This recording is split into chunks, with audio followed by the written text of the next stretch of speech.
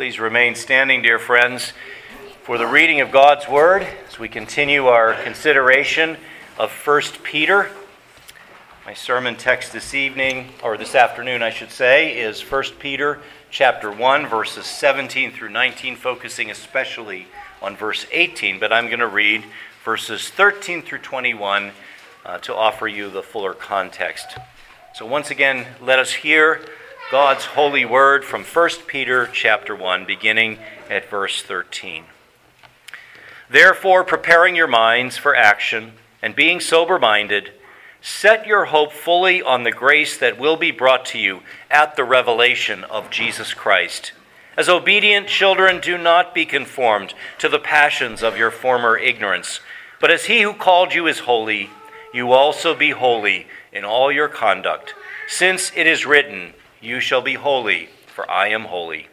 And if you call on him as Father, who judges impartially according to each one's deeds, conduct yourselves with fear throughout the time of your exile, knowing that you were ransomed from the futile ways inherited from your forefathers, not with perishable things such as silver or gold, but with the precious blood of Christ, like that of a lamb without blemish or spot.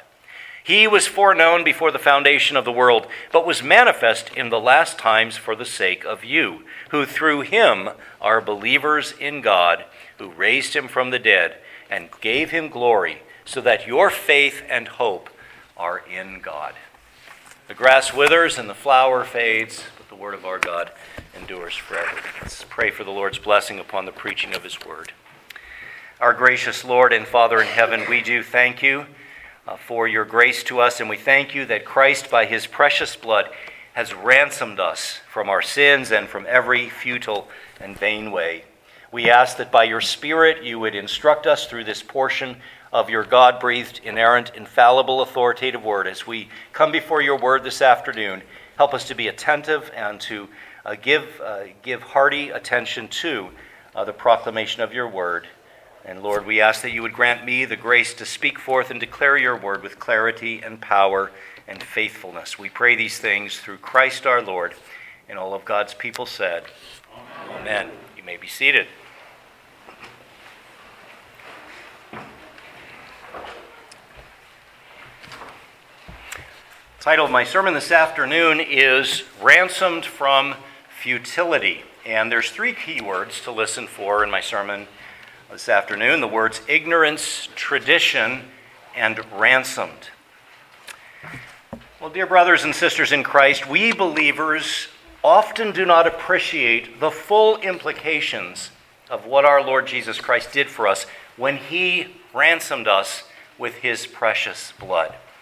To put it simply, many Christians, it seem to think that salvation simply means that Christ delivers us from hell so that we get to go to heaven when we die. Period.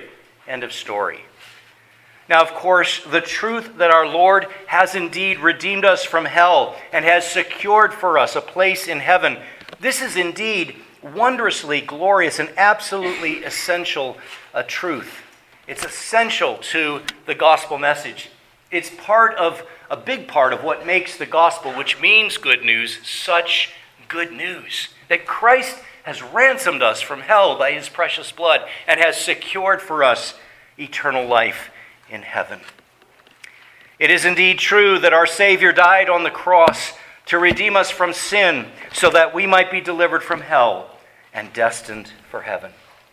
However, friends, as our passage for this Lord's Day afternoon underscores, Christ's saving work on the cross has also redeemed us from the futile, pagan, non-Christian way of life that for some of us had been passed down to us from our parents perhaps, a futile and vain way of life that had been received by tradition from our ancestors, our forefathers. Beloved, redemption and salvation are not just about going to heaven when we die, although praise God, that is a big and wonderful part of our salvation.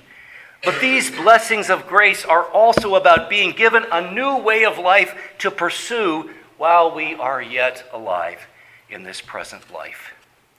Our passage for this Lord's Day afternoon is set within a context where Peter is exhorting his readers to prepare themselves for action the action of living a life of obedient discipleship unto the Lord, a life of holiness and reverent conduct.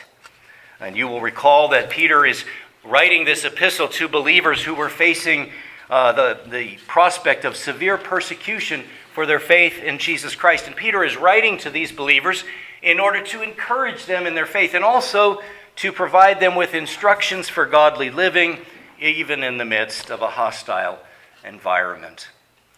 Dear ones, in our passage for today, the Holy Spirit, through the inspired Apostle Peter, calls us to live throughout the time of our journey through this present life with an attitude of reverence, especially in light of the fact that we are privileged to call upon God as our Heavenly Father, and in light of the fact that we have been redeemed at such a great cost, at the cost of the precious, priceless blood of Christ our Savior. And so for my sermon this afternoon, I want to turn our attention, especially as I mentioned, to verse 18 of our text. And one of the things that we learn in this important portion of God's Word is that the Christless, non-Christian way of life is futile, aimless, and rooted in ignorance. As Peter writes in verse 18, knowing that you were ransomed from what? From the futile ways inherited from your forefathers, not with perishable things such as silver or gold, but with the precious blood of Christ, like that of a lamb without blemish or spot.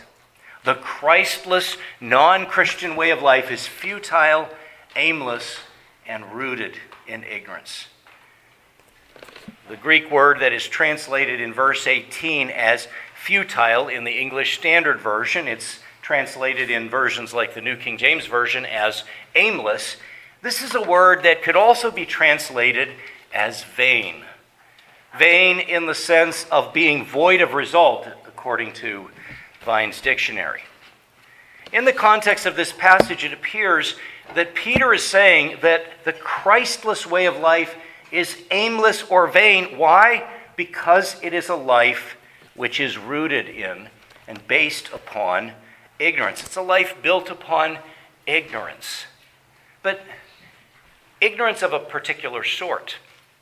Back in verse 14, Peter had described the life of his readers prior to their conversion as your former ignorance. Let's go back to verse 14.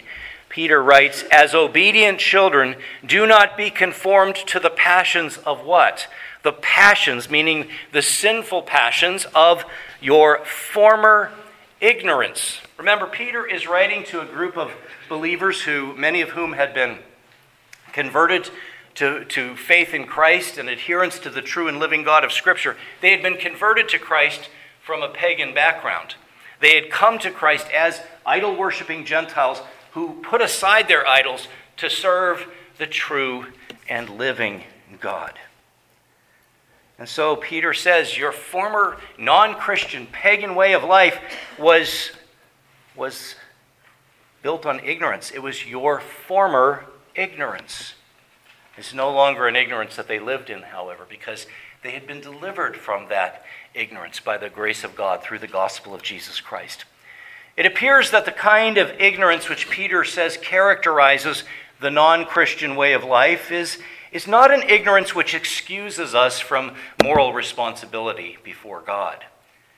Rather, the ignorance of the unsaved, the ignorance of the unconverted, the unregenerate is a culpable ignorance. It is a guilty ignorance. It is a willful ignorance that is rooted in a heart of rebellion against God, in a sinful hardening of the heart, and in a willful suppression of the truth in unrighteousness. And when we compare Scripture with Scripture, we see that though in one sense the unsaved do indeed live in ignorance, as Peter tells us here in our passage for today, there is another real sense in which even the most hardened, unrepentant sinner knows the truth about God. God's knowledge is inherent. We have what Calvin calls the sense of the divine. Since we were created in God's image, we have imprinted, upon our souls, a sense of the divine. We know in our heart of hearts, through natural revelation, general revelation, God's revelation in creation and in human conscience. We know in our heart of hearts that God is and that we are accountable to him. And the scriptures bear clear testimony to this fact. Just to take you to a few passages for our consideration this afternoon to compare this theme of ignorance and the knowledge of God among unbelievers, look at Romans 1, verses 18 through 21. Romans chapter 1, verses 18 through 21, where the Apostle Paul is speaking of Gentile unbelievers.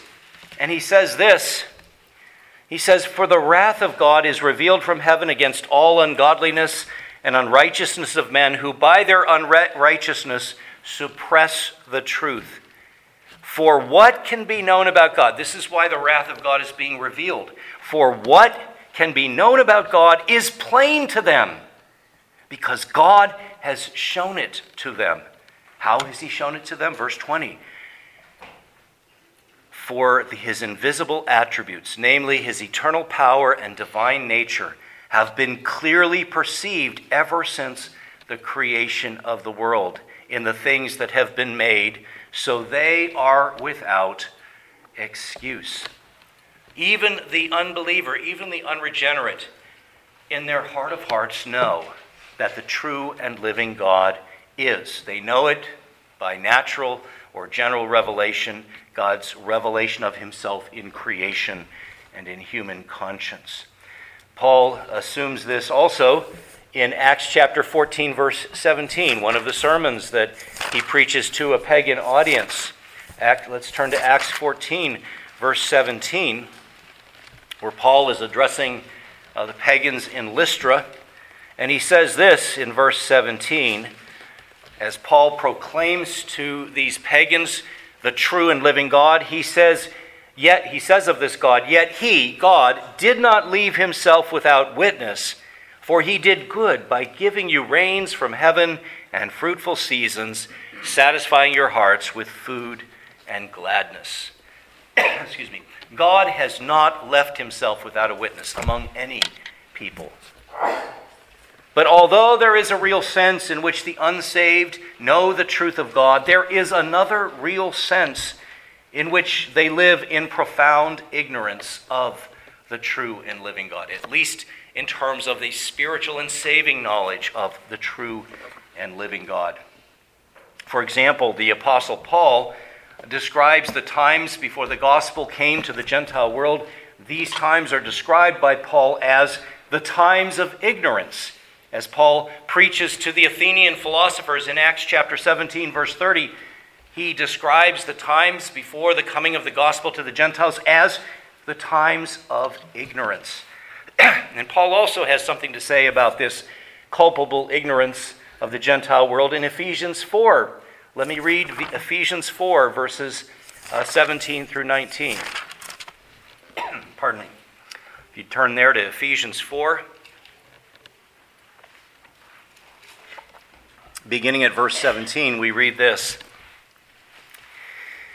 Paul here in this epistle is writing to believers who are mostly of a Gentile background, who had been converted to Christ from pagan idolatry. He says, "Now this I say and testify in the Lord, that you must no longer walk as the Gentiles do, in the futility of their minds. They are darkened in their understanding, alienated from the life of God because of the ignorance that is in them due to their hardness of heart. They have become callous and have given themselves up to sensuality, greedy to practice every kind of impurity." Why are the unsaved described here as being alienated from the life of God? It is, as it says in Ephesians 4:18, because of the ignorance that is in them due to their hardness of heart. In other words, this ignorance is it is because of the Gentiles' hardness or blindness of heart. This culpable ignorance has always led and continues to lead the unsaved to live a vain, futile, aimless way of life, as illustrated by pagan religious devotion to idolatry. Earlier in the service, not too long ago, I read a passage from the prophet Isaiah, one of the numerous prophetic passages in the Old Testament where the prophet, or the Holy Spirit through the prophet, is mocking idolatry, mocking the practice of idolatry. And you recall in that passage that I read from Isaiah 44, Isaiah is mocking the man who cuts down a tree, and he uses some of the wood to stoke a fire and to provide himself with bread and warmth. And he says, "Aha, I'm warm, I felt the fire." But then he takes another segment of that wood and he sets up an idol to worship as a god. What foolishness, what spiritual blindness, what aimlessness, what vanity is illustrated by religious devotion to idol worship. The Christless way of life is aimless because it is dominated by sinful desires rather than being mastered by Christ. Getting back to our passage for today and looking at verse 14, we are told again, "As obedient children, do not be conformed to the passions of your former ignorance." Notice the language that Peter uses there. The unbelieving way of life was dominated by the passions of your former ignorance. What passions are those? Well, the late Bible commentator William Barclay, and he wrote a while ago, so this you'll notice from this quotation, it's a little bit dated, but William Barclay writes this in his commentary about the way of life, the aimless way of life inherited by tradition from their forefathers that was common among the pagans in the first century. Dr. Barclay writes, "As we read the records of that world into which Christianity came, we cannot but be appalled at the sheer fleshliness of life within it. There was desperate poverty at the lower ends of the social scale, but at the top we read of banquets which cost thousands of pounds, where peacock's brains and nightingale's tongues were served." Never had those at our fellowship meal, thankfully, but peacock's brains and nightingale's tongues were served, and where Emperor Vitellius set on the table at one banquet 2,000 fish and 7,000 birds. Chastity was forgotten. Martial speaks of a woman who had reached her 10th husband. Juvenal of a woman who had 8 husbands in 5 years. And Jerome tells us that in Rome there was one woman who was married to her 23rd husband, she herself being his 21st wife. And we think it's bad today, right? Both in Greece and in Rome, homosexual practices were so common that they had come to be looked on as natural. It was a world mastered by desire, whose aim was to find newer and wilder ways of gratifying its lusts. Sounds a lot like our world today, too, doesn't it? The Christless way of life is vain. It's futile. It's vain because of its ignorance. It's vain because of its idolatry. It's vain because of its immorality. The Christless way of life is also aimless and vain because it is ultimately futile and lacking in any higher purpose. You see, friends, without the true and living God revealed in Holy Scripture, without the true and living, sovereign and triune God of the Bible, there is no ultimate purpose, there is no ultimate aim to our lives. Without God, there is no reason why we are here. Without God, there is no dignity, human dignity. We are simply water-filled meat puppets who show up for a very brief time and then vanish into eternal forgetfulness. We're basically meat bags who showed up as a cosmic accident, and we are destined to take an eternal dirt nap. And there's nothing we can do about it if the true and living God of the Bible does not exist. And without the true and living, sovereign, triune God of Scripture, there's also no ultimate moral standard like the Ten Commandments. Morality is simply what the majority thinks is best at any given moment in time. If God is not real, then human dignity is a self-serving illusion. I always kind of shake my head when I hear of secularists and atheists and skeptics saying, well, we have to make sure that we help our children to have high self-esteem. Why would you want, if we live in an atheistic universe and we're all cosmic accidents and we all have evolved out of pond scum, why should we feel good about ourselves? Why? Why should we have a sense of dignity and self-esteem? The pagan, Christless way of life is indeed vain, empty, aimless. Only Jesus Christ can fill that emptiness with his presence, his grace, and his purpose.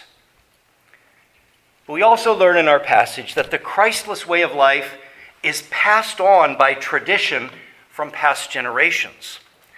We learn this vanity from our ancestors. It is passed on by tradition. The term tradition indicates being passed on from generation to generation. And as I'll point out in a few moments, there's bad tradition, there's pagan and sinful tradition, and there's also good tradition, apostolic tradition. In other words, the Word of God, the Bible. In verse 18, Peter describes the futile ways inherited from your forefathers. The New King James Version says, your aimless conduct received by tradition from your fathers. In context here, Peter obviously seems to be speaking of the idolatrous and immoral traditions which had been passed on to his readers from their ancestors prior to their conversion to Christ.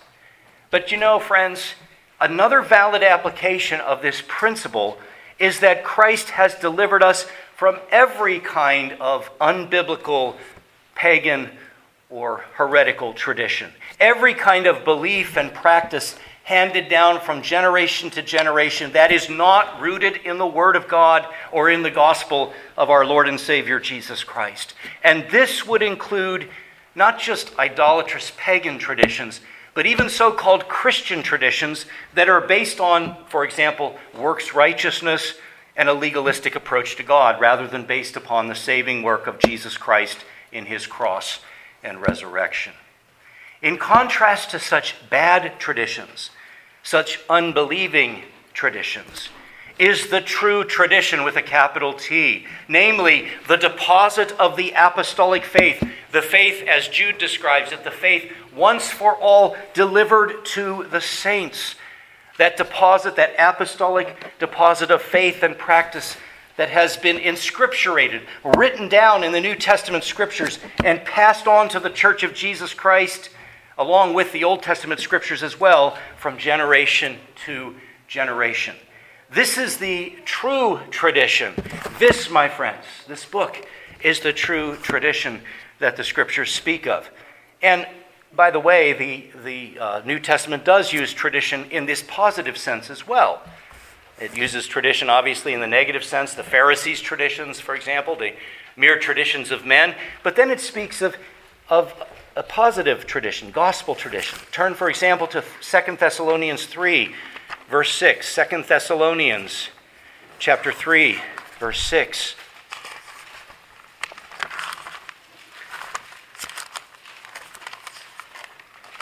In that verse we read this.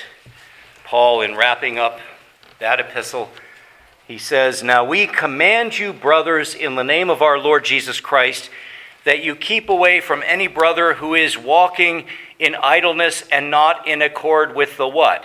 In accord with the tradition that you received from us." This apostolic tradition, this tradition, the true gospel faith that is passed on from generation to generation. Or consider 2 Thessalonians chapter 2, verse 15, where we read, "So then, brothers, stand firm and hold to the traditions that you were taught by us, either by our spoken word or by our letter." In other words, either through the preached word or the written word that he had given to them. And there are other examples as well. Well, dear friends, let me ask you, have you understood and received the biblical apostolic tradition, namely the gospel of Jesus Christ, that faith once for all delivered to the saints and passed on in the true, faithful, visible church from generation to generation, the gospel of Jesus Christ? Have you received that tradition? You know, one of our most important missions as a visible church of the Lord Jesus Christ is to pass on the faith once for all delivered to the saints from generation to generation. And one of the things that really warms my heart as a pastor is hearing the young people in our church sing the hymns of the faith and get up during our memory work time and recite scripture passages that they're learning and recite the children's catechism and join the congregation together as we recite the shorter catechism together, as we memorize scripture and sound Christian doctrine together. Because one of the major functions of the church is the function of being a tradent. That is to say, passing on the tradition, passing on the faith once for all delivered to the saints from generation to generation. Parents, you have a responsibility to pass the faith on to your children, not only to pray with and for your children, but to teach them the Word of God and to ground them in the faith through catechizing them and training them and instructing them in the ways of the Lord, and by being a good example to them of living out your faith and repentance as well. By the way, our children need to see our repentance as well.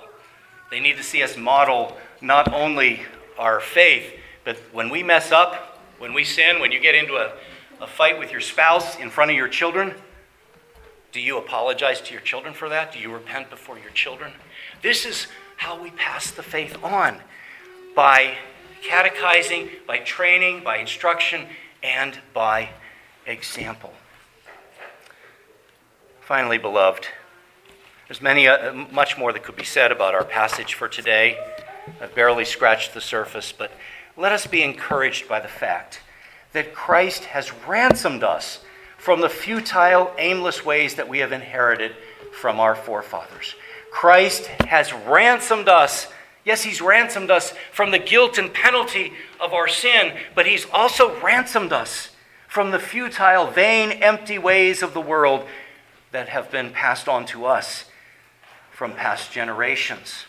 This is a major thrust of verse 18. Again, as Peter says, knowing that you were ransomed from the futile ways inherited from your forefathers. In other words, you're not obligated to follow in the footsteps of your ancestors. The generational sins of the past are not binding upon you. By the grace of God, the gospel frees you from those shackles so that you can begin a new trajectory for generations yet to come by the grace of God, as you embrace the gospel and pass it on to the next generation. Not only have we believers been redeemed from the guilt of our sin and the penalty of our sin through the redemptive work of our Lord and Savior Jesus Christ, praise God, beloved, we have also been freed from bondage to the aimless ways of sin. Because the risen and reigning Christ is our Lord and Savior, and because of our saving union with him, we are not bound to bow before the wicked, vain, fruitless, and idolatrous practices to which we had previously been enslaved. If any man be in Christ, he not only may become a new creation, he is a new creation. All things have become new, at least in principle.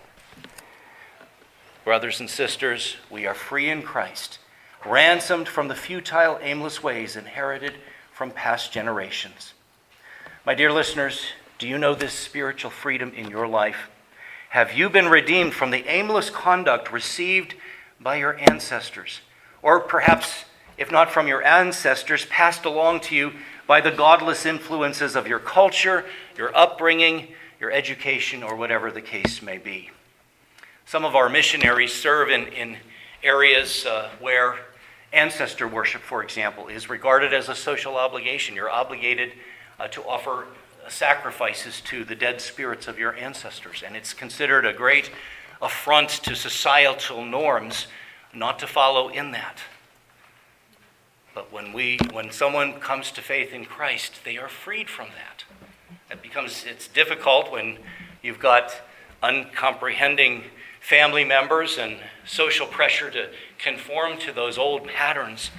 But brothers and sisters in Christ, we and all of God's people are freed from such vain, futile ways. And we have been freed from those futile ways that we may follow Jesus Christ, the true way. Jesus who said, I am the way, the truth, and the life. Let us embrace him follow him and trust him. Amen. Let us pray. Heavenly Father, our sovereign and eternal God, we praise you and thank you for Christ's precious blood, which ransoms us from our sins.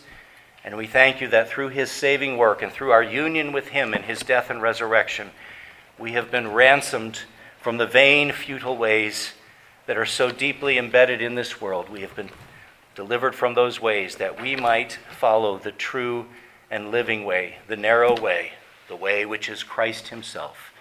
Be with us now and help us by your grace to walk in faith and repentance after a new obedience on that narrow road. We pray these things in Jesus' name, and all of God's people said, Amen.